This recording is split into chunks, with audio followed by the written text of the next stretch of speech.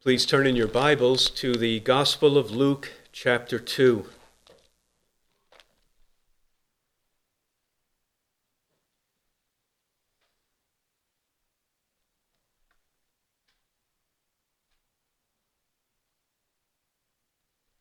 Luke, chapter 2, and I'll read verse 40 and verse 52.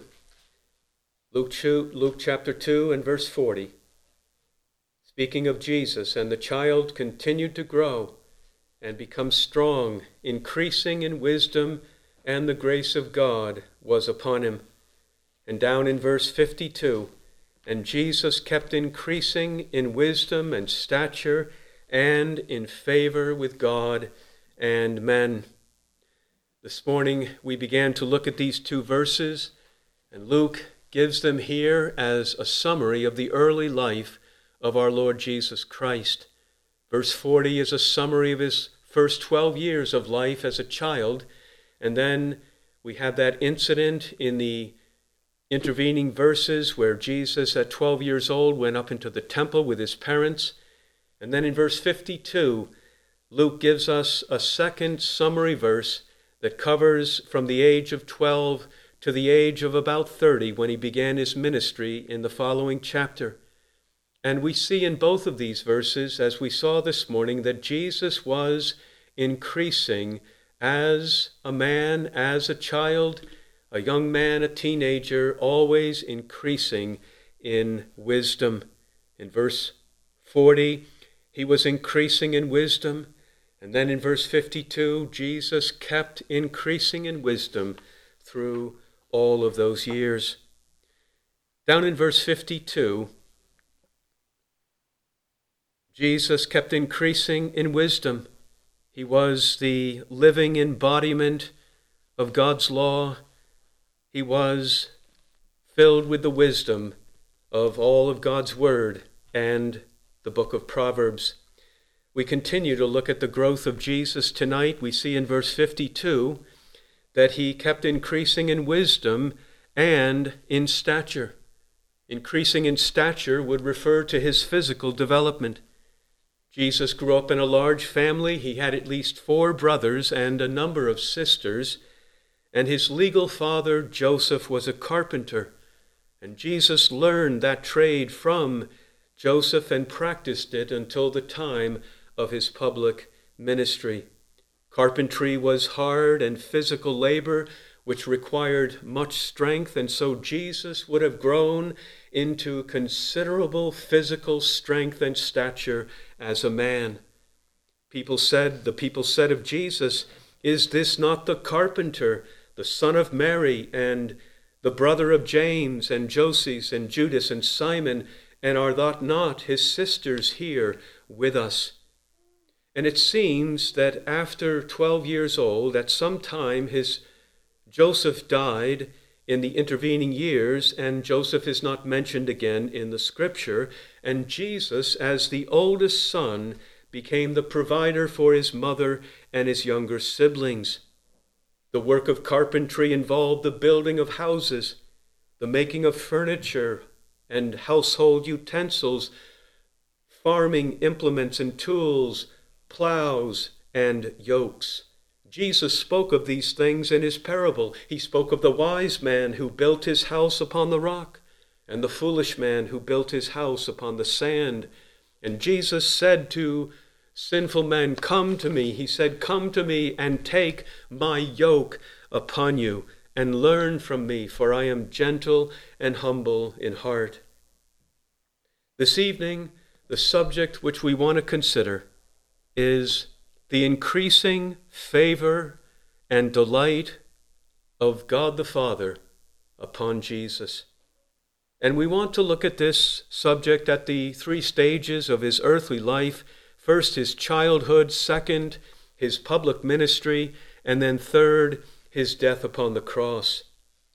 And so in the first place tonight, the increasing favor and delight of the Father upon Jesus during his childhood.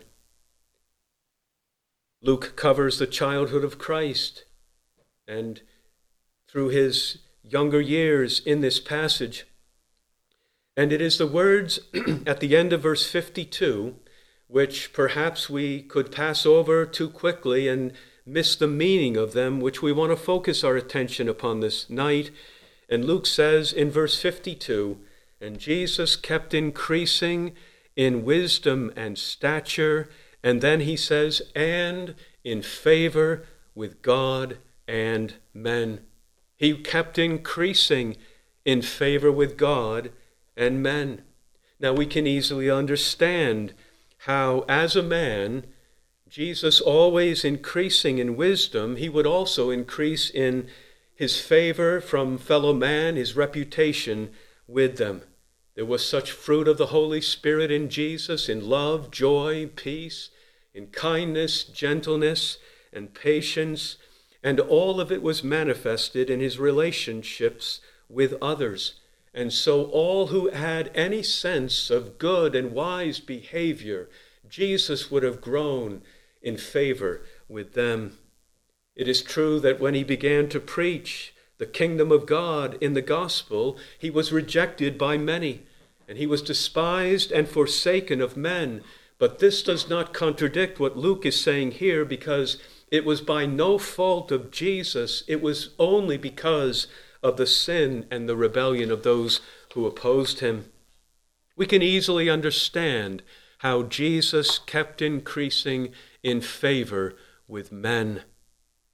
But the question is, how can it be said here at the end of verse 52 that Jesus kept increasing in favor with God? Which is what Luke is clearly saying, that throughout these younger years of his life, before he entered his ministry in his childhood as a teenage boy into his adulthood, Jesus kept increasing in favor with God. Favor means pleasure or delight. It includes love and approval and approbation. How can Luke say that Jesus kept increasing in favor with God, so that God the Father came to increasing measures of pleasure, delight, and approval upon his beloved Son? This surely cannot speak of his divine nature, because the Father always had love for his Son from eternity, and infinite and unchangeable love and delight for him as his only begotten Son. And because the Father's love was infinite for him, it could never be subject to any increase.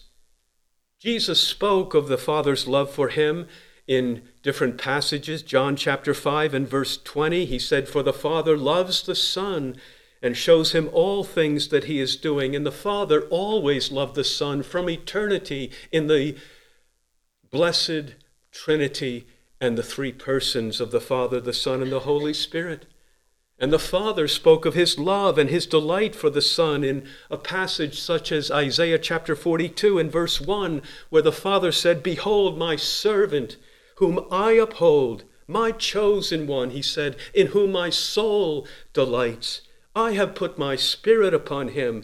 He will bring forth justice to the nations." The Father had an infinite, eternal, and unchanging love and delight in his beloved Son. So how can Luke say here at the end of verse 52 that Jesus kept increasing? Jesus kept increasing in the favor, in the love, in the approval and the approbation of his heavenly Father upon him, in the pleasure of God over him. How can this be?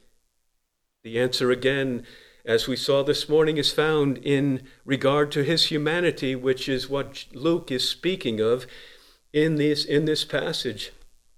Just as he was always increasing in wisdom as a young man and in the obedience that comes from wisdom, so he was always increasing in the favor, the delight, and the pleasure of his heavenly Father upon him. As Jesus passed through the various stages of his earthly life, there was an ever-increasing favor, love, and delight of the Father upon him as the God-man, which came to its ultimate and final consummation in his death upon the cross. The increasing trials and the demands of his life were met by an ever-increasing obedience, which brought down the ever-increasing favor and delight of the Father upon him, until he came to that greatest act of obedience, which was the obedience unto death, even the death of the cross. The eternal love of the Father for the Son as the Son, that eternal love could never increase, but the love of the Father upon him as the God-man incarnate, that love could increase, and it did. And what is even more remarkable is that when we remember what Luke said back in chapter 1, when the angel Gabriel said to Mary, announced the birth of Jesus, the angel Gabriel referred to Jesus as the holy offspring. He shall come forth as the holy offspring. And so he was perfectly holy, even as he was born from his mother's womb, and the Father loved him from the beginning. But now his holiness was to be tested in the fiery furnace of the trials and struggles of his life in a world of sin, as if his holiness was put down into the fiery furnace, and the fires of the furnace were heated 7 times hotter. And yet his holiness was proven at every point to be perfectly pure. The holy offspring proved in his own life that he was pure gold without any dross. This is what Luke is telling us took place in these early years of his life, from infancy to childhood, and then as a young man into adulthood. Jesus kept increasing in wisdom and in the obedience which comes from it. And so he kept increasing in the favor of God and the love and the delight of his heavenly Father upon him.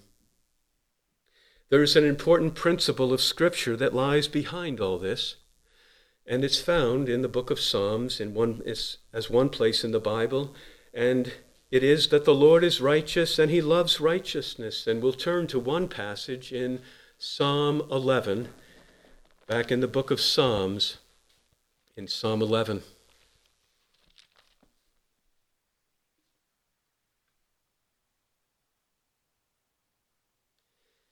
In Psalm 11 and verse 7, the first half of the verse, "For the Lord is righteous, he loves righteousness." He speaks first of the character of God, that he is a righteous God, a holy God. The Lord is righteous. And then because of his own righteousness, he loves righteousness, meaning that he takes the highest pleasure and delight in righteousness.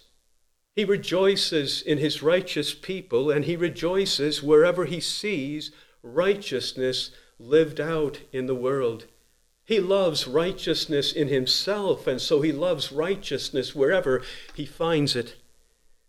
We find the same truth in other verses in the book of Psalms. Psalm 146 and verse 8, "The Lord loves the righteous." And Psalm 33 and verse 5, "He loves righteousness and justice." And so much does he love righteousness that his favor will come upon all who walk in it, as we see at the end of verse 7, "The upright, those who walk in righteousness, they will behold his face in this world and in the world to come."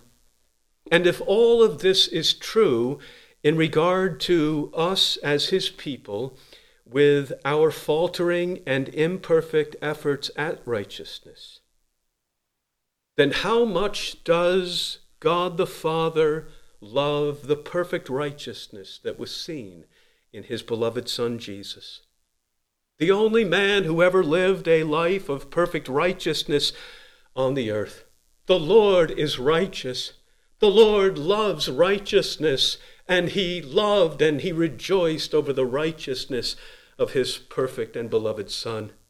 What greater delight could the Father ever have that when he looked down from his throne in heaven and he saw his beloved Son, Jesus, for the first time since the creation, here was a man who walked in perfect righteousness. The law of God his Father was upheld. Jesus fulfilled in every way the will of God. This is what Luke is telling us took place in the early life of Jesus. He kept increasing in wisdom and in the righteousness that comes from that wisdom. And so he kept increasing in the love of God upon him and in the favor and delight of his heavenly Father. The Lord is righteous, and he loves righteousness. We'll turn back to the Gospel of Luke, and where we began back in chapter 2. This is what was taking place in these early years of the life of Jesus. As we see in verse 52, he kept increasing in wisdom and stature, and he kept increasing as well in favor with God. This is the Father's delight in him in his childhood. But then we come to our second point this evening, which is the increasing love and delight of the Father upon Jesus in his public ministry. And we can glance over now, as we come to his public ministry, glance over to Luke chapter 4. And here we come to the very beginning of his ministry after his baptism. And the chapter opens with Jesus being led into the wilderness for 40 days to be tempted by the devil. We will not look at the details of each temptation, but we see that Jesus resisted the devil each time with Scripture. In verse 4, and Jesus answered, "It is written, man shall not live on bread alone."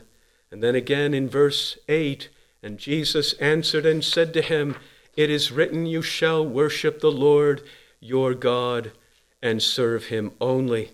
And once again down in verse 12, and Jesus answered and said to him, "It is said, you shall not put the Lord your God to the test." The fiery missiles of the evil one and the powers of darkness were unleashed against Jesus.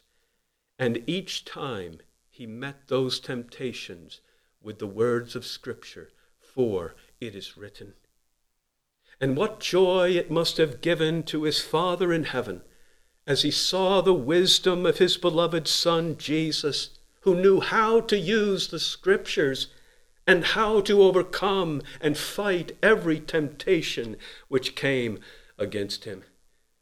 In the first creation, when God finished all of his work, including the man and the woman, in Genesis chapter 1 and verse 31, we read that God saw all that he had made, and behold, it was very good.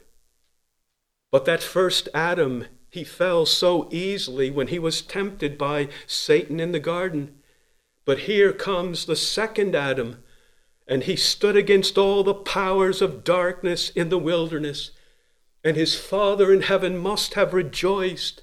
God the Father saw all that his beloved Son had done, and behold, it was exceedingly good and exceedingly wonderful. This was the reason the Father sent him into the world, because Satan had set up his kingdom of darkness in the world. And the powers of darkness were holding men in bondage as captives, but the Father loved his people and sent his Son to rescue them from the devil's power. The Son of God has appeared for this purpose, John says, that he might destroy the works of the devil. And Jesus himself would later say, "I have seen Satan falling like lightning, his powers falling like lightning out of heaven." And this is where it began. There were demands of obedience upon Jesus throughout his childhood that his Father had great delight in. But those demands were now greatly increasing as he entered his public ministry, as seen in his temptations. And they would continue to increase through all the sufferings, the trials, and the struggles of his ministry. But Jesus would meet every challenge with perfect and increasing levels of obedience. And as he continued in his obedience, he kept increasing, as Luke says, in the favor of God upon him, in the love, the delight, and the approbation of God the Father upon him in all that he did. Jesus said, I have come down from heaven not to do my own will, but the will of him who sent me. My food is to do the will of him who sent me and to accomplish his work. And he said, I always do the things that are pleasing to him. And as he pleased the Father more and more, so the Father's favor and his rejoicing over him was more and more. We can turn to the Gospel of John, chapter 15.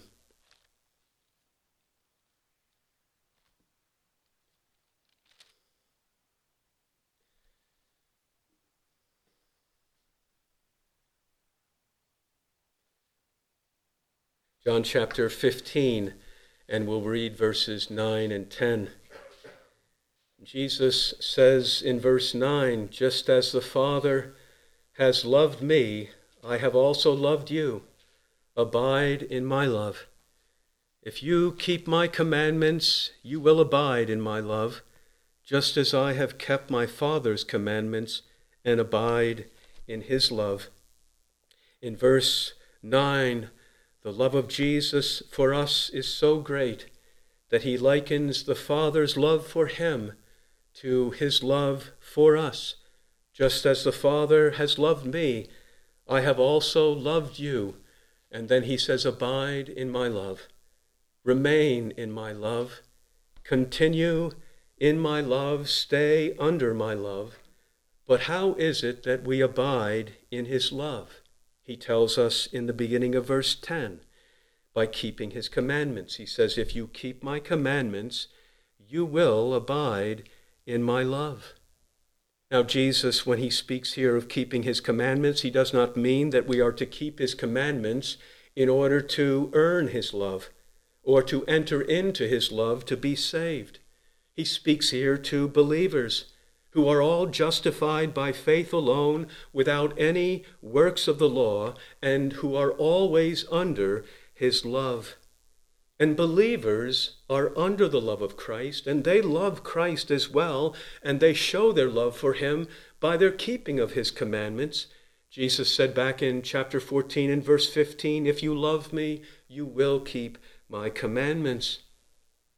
But here, this is a further incentive to make our obedience most desirable to us and sweet to our souls. For if you keep my commandments, he says, you will abide in my love. Meaning, if you keep my commandments, you will abide in the felt manifestations of my love, in greater disclosures of my love. If you keep my commandments, then I will come to you by my Spirit and by my word, and I will make to you further discoveries of my love to you. It is really the same thing that he just said back in chapter 14 and verse 21. We can turn back there for just a moment, chapter 14 and verse 21. Jesus said, he who has my commandments and keeps them, he it is who loves me, and he who loves me shall be loved by my Father, and I will love him and disclose myself to him.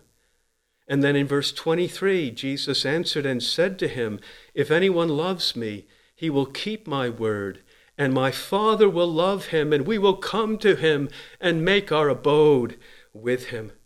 So back in chapter 10 and verse 15,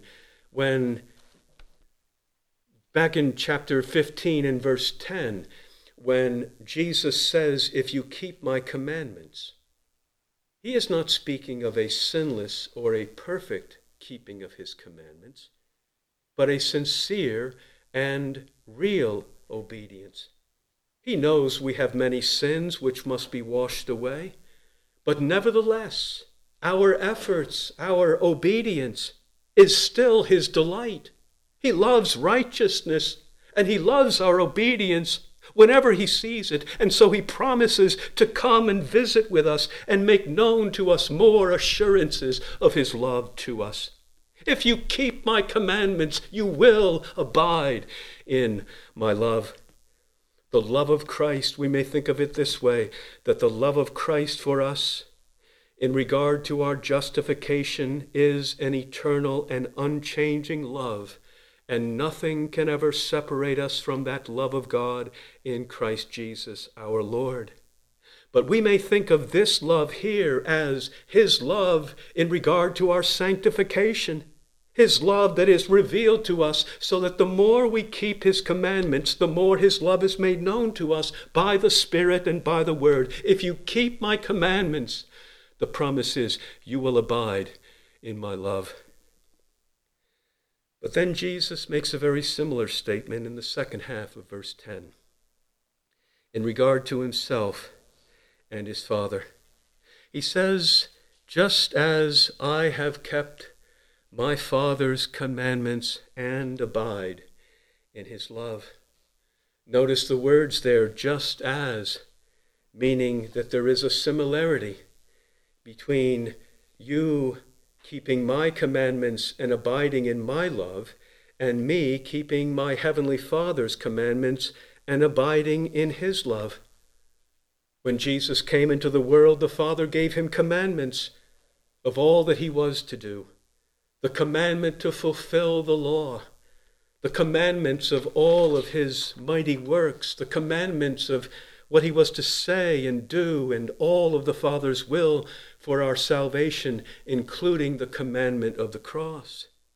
And Jesus here is looking back, and he says, just as I have kept, past tense. He knew that he had kept all of his Father's commandments perfectly. He was about to pray in John 17 and verse 4, I have glorified thee on the earth, having accomplished the work which thou hast given me to do. And just as we abide in Christ's love by keeping his commandments, so he abode in his Father's love by keeping his Father's commandments. Just as I have kept my Father's commandments, and I abide in his love. Not the eternal love which the Father had for him as the person of the Son, which was infinite and unchanging, but the Father's favor, the Father's delight and love over him in his work as the God-man, the mediator. Not that there was or could have ever been any disobedience in Christ or any loss of his Father's love, but his obedience to his Father's commandments was the condition of his abiding in his Father's love. This was the way he was to continue. This was the way he was to remain under the love and the approbation and the delight of his heavenly Father over him. This was the way that the love and the favor of the Father was to keep on increasing. The obedience of Jesus was always perfect. It was always willing and voluntary. And the obedience of Jesus always brought joy and delight to the heart of God the Father. The Father loves righteousness, and his love and joy over righteousness came to its highest point in his love and favor upon his beloved Son. As the trials and the struggles of his ministry increased, so he grew in obedience. And there was no greater love and delight of the Father upon him. What began in Luke chapter 2, Jesus kept increasing in favor with God. Now it continued throughout his ministry, and Jesus kept increasing in favor with God and with the love and delight of his heavenly Father over him. just as I have increasingly kept my Father's commandments, whatever they might be, so I have always and increasingly continued to abide in his love. We come to our last point tonight, which is regarding the cross, the increasing love and delight of the Father upon Jesus at the cross. We'll turn to John chapter 10.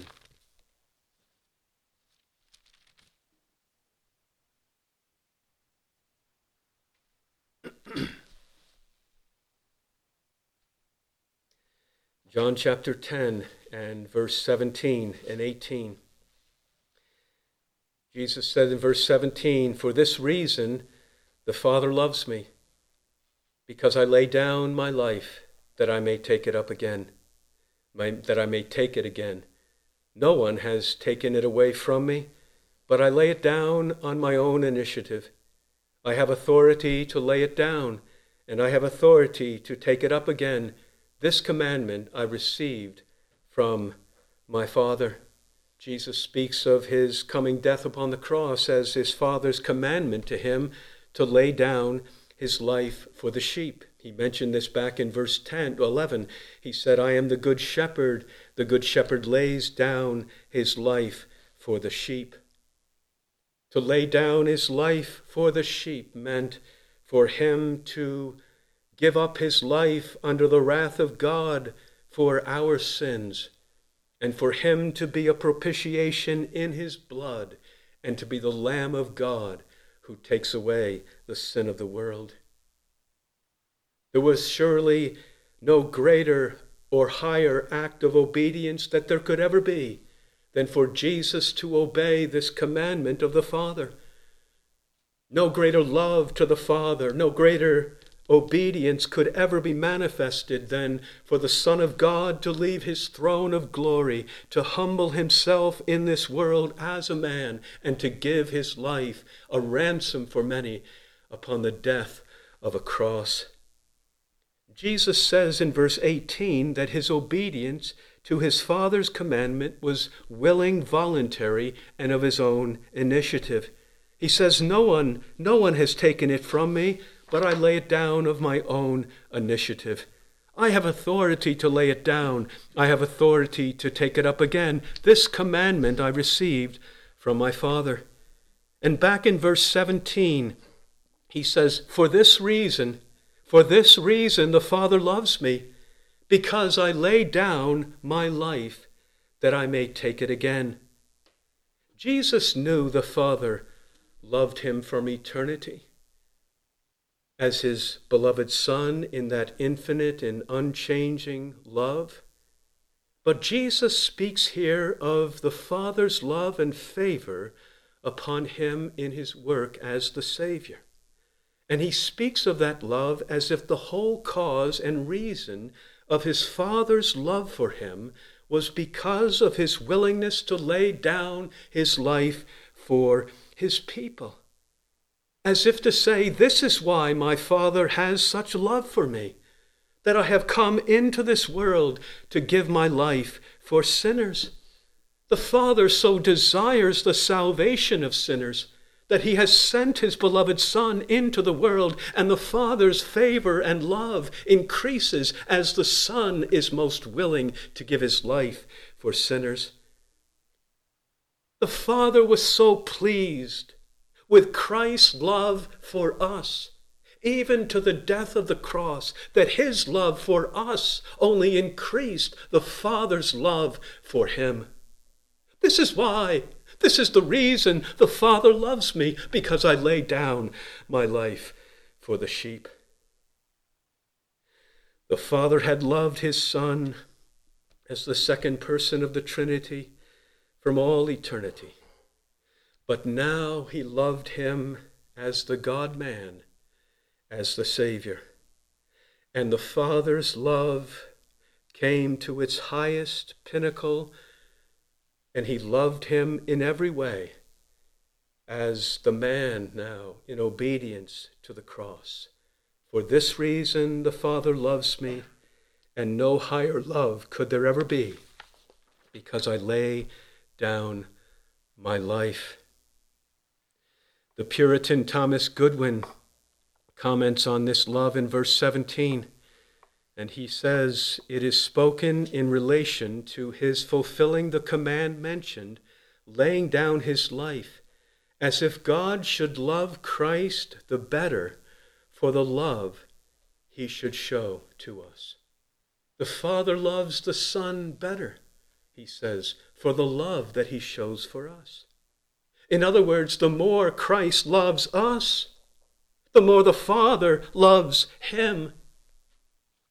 And when the love of Christ came to its highest pinnacle in the death of the cross, then the Father's love for him came to its highest pinnacle as well. And the Father, who had loved him from all eternity, now loved him in every way, not just as the Son of God in his person, but as the God-man in his role as Savior and mediator for sinners. The love, the favor, and the delight of the Father upon him kept increasing from the days of his childhood, and now it continued until it came to its highest point in the death of the cross. For this reason, the Father loves me, because I lay down my life. He quickly mentions the resurrection at the end of verse 17. He says that I may take it up again, because the cross was not the defeat of Jesus, and the cross was not the end of Jesus. The cross was the victory of Jesus over the powers of darkness, death, and sin, and it was quickly followed by his resurrection to eternal life. We'll turn to a couple of other passages quickly to see these ideas, and we'll come to first to Hebrews chapter 5. Hebrews chapter 5.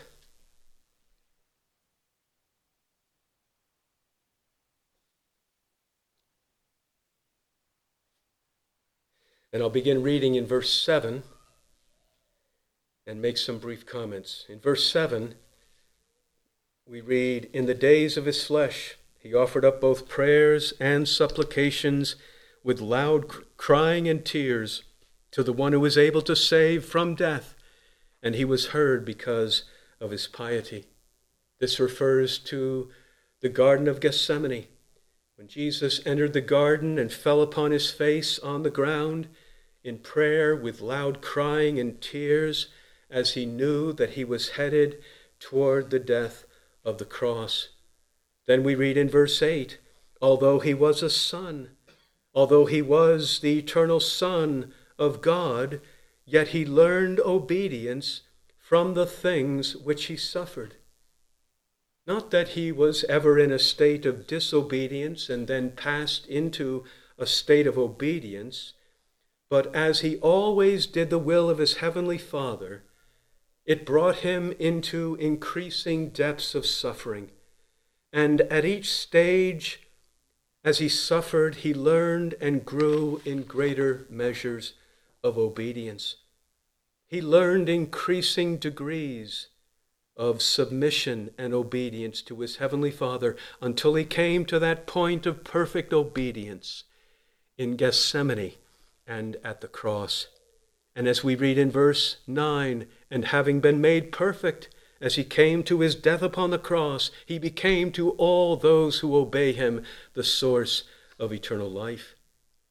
So he speaks of Gethsemane and the cross. We should turn to what the writer speaks of in the Garden of Gethsemane in the Gospel of Matthew, chapter 26. In Matthew chapter 26.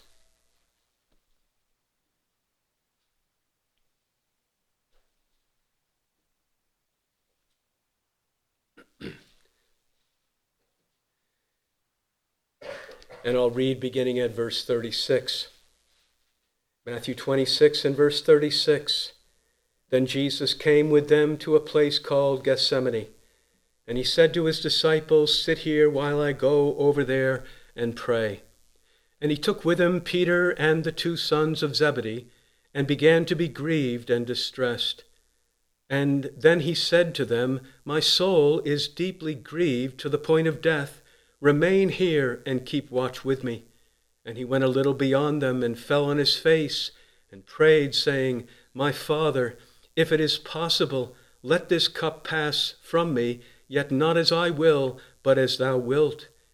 And he came to the disciples and found them sleeping, and said to Peter, "So you men could not keep watch with me for 1 hour? Keep watching and praying that you may not enter into temptation. The spirit is willing, but the flesh is weak." He went away again a second time and prayed, saying, "My Father, if this cannot pass away unless I drink it, thy will be done." And again he came and found them sleeping, for their eyes were heavy. And he left them again and went away and prayed a third time, saying the same thing once more. And he came to the disciples and said to them, "Are you still sleeping and taking your rest? Behold, the hour is at hand. The Son of Man is being betrayed into the hands of sinners. Arise, let us be going. Behold, the one who betrays me is at hand."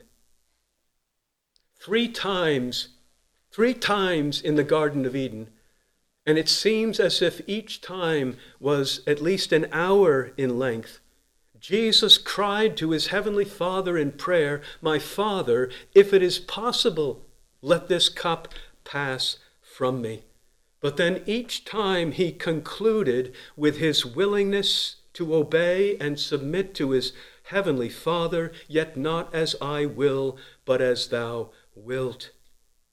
His obedience to his Father's will was now coming to its highest possible point as he came to the death of the cross. It is one thing for someone to say, "I will obey," when it involves suffering. It is another thing to actually obey and endure the suffering. The obedience of Jesus as a child in Luke chapter 2 was an obedience of one level that the Father took great pleasure in. The obedience of his temptations, the obedience through the trials of his public ministry was of another level, of which the Father said on different occasions, "This is my beloved Son," at his baptism, "in whom I am well pleased," and at his transfiguration as well, "This is my beloved Son, listen to him." But here in the Garden of Gethsemane, Jesus is entering into an obedience that is above any other. Here is obedience which cannot be exceeded. No greater act of obedience could the Father ever ask of his beloved Son.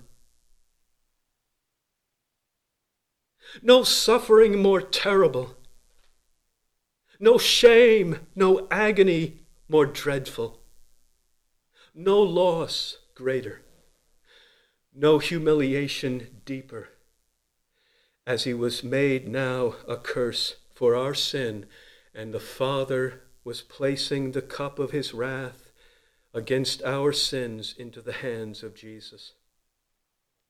The cup which Jesus had to drink is unfathomable to us.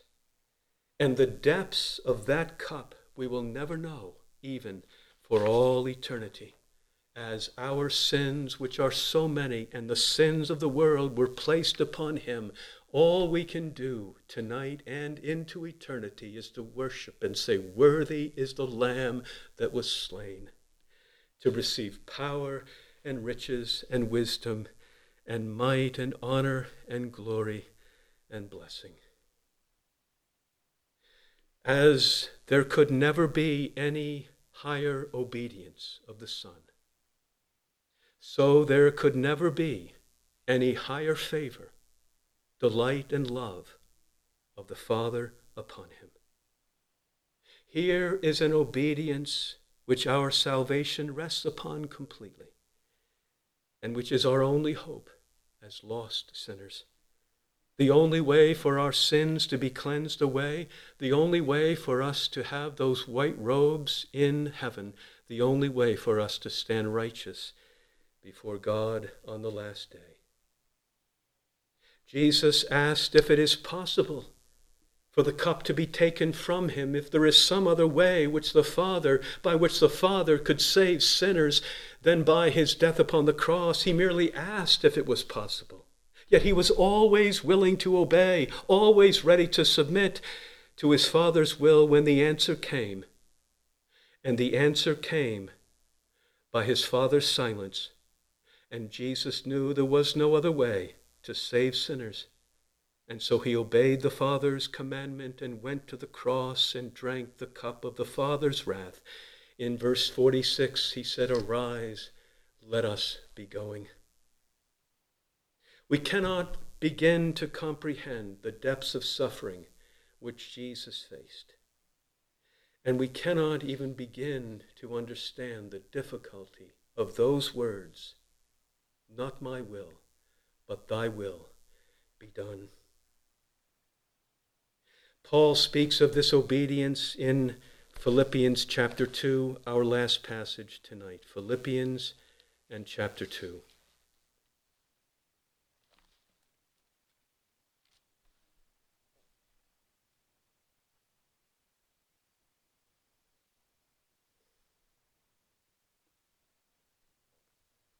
Philippians chapter 2 and verse 6, speaking of Jesus, who, although he existed in the form of God, did not regard equality with God a thing to be grasped, but emptied himself, taking the form of a bondservant, and being made in the likeness of men, and being found in appearance as a man, he humbled himself by becoming obedient to the point of death, obedient to the point of death, even death on a cross.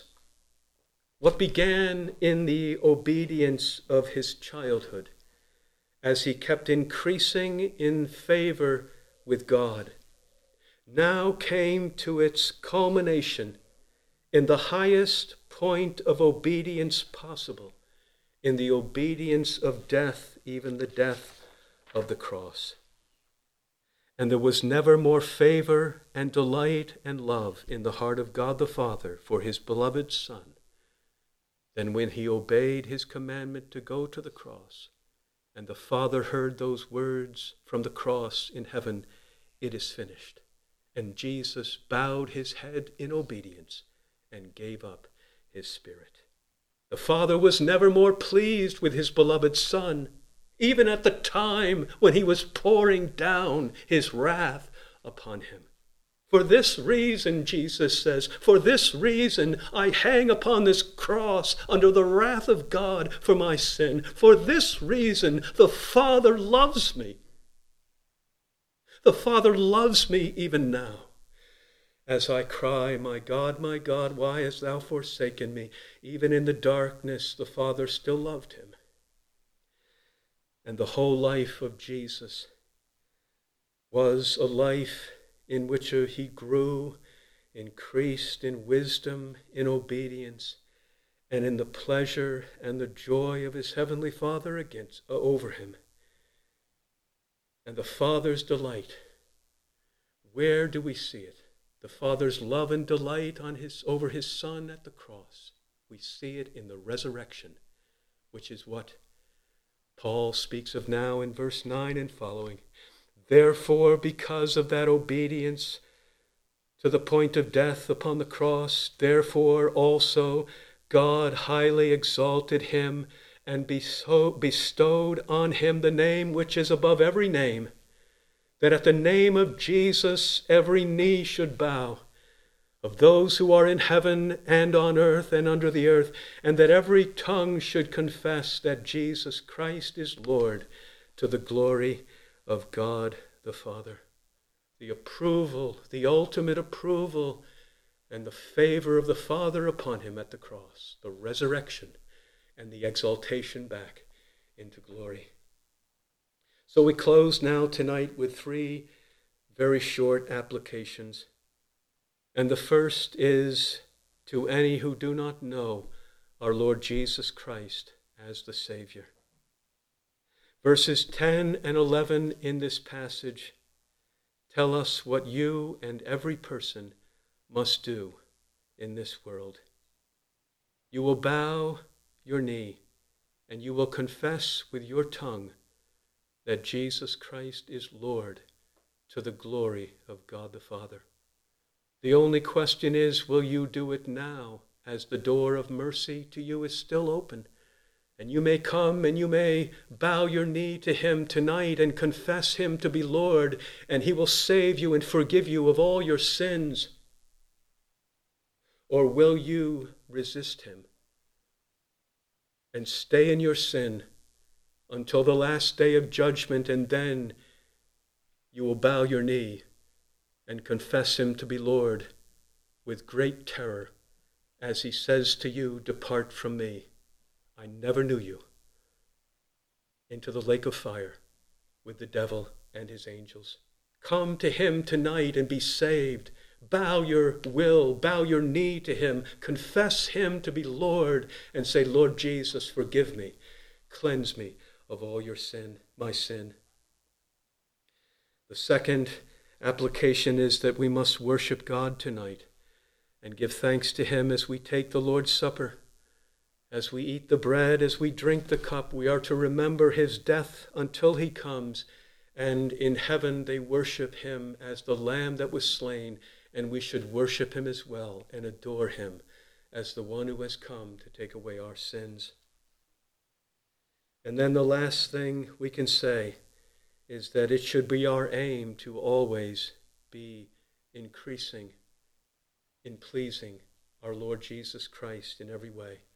Just as he grew in pleasing his heavenly Father, so we may grow in pleasing him as our Savior and in pleasing our heavenly Father. The Bible speaks often of Christians pleasing God and increasing in their knowledge and in the grace of our Lord Jesus Christ. He is the God who loves righteousness, and he loves and he rejoices in righteousness wherever he sees it in the lives of his people. It is part of his reward. Our living in righteousness is part of the reward of his sufferings. And may he have the reward of his sufferings in our lives. Let us pray together.